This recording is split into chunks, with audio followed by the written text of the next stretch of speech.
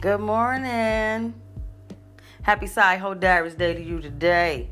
Yeah, first of all, I would like to give a shout out to all my nieces and nephews who was in jail with me. Thank y'all so much for taking y'all L's and showing up in court on time. And the lie that you told your parents actually kind of held true, because you was with your auntie. Now, whether we was in jail together or not, you was with me.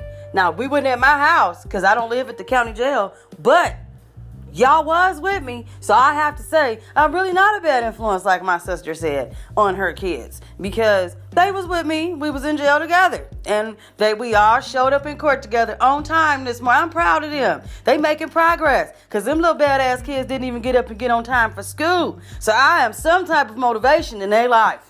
Yeah, so I want to give a shout out to all my sisters and brothers in love and in God, auntie, nephew, cousins, Monica, Judy, Becky, Brenda, Tanya, Tasha, Sharetta, Kamisha, Tanika, Tanaka, Tammy, Tasha, and Beauty. Yeah.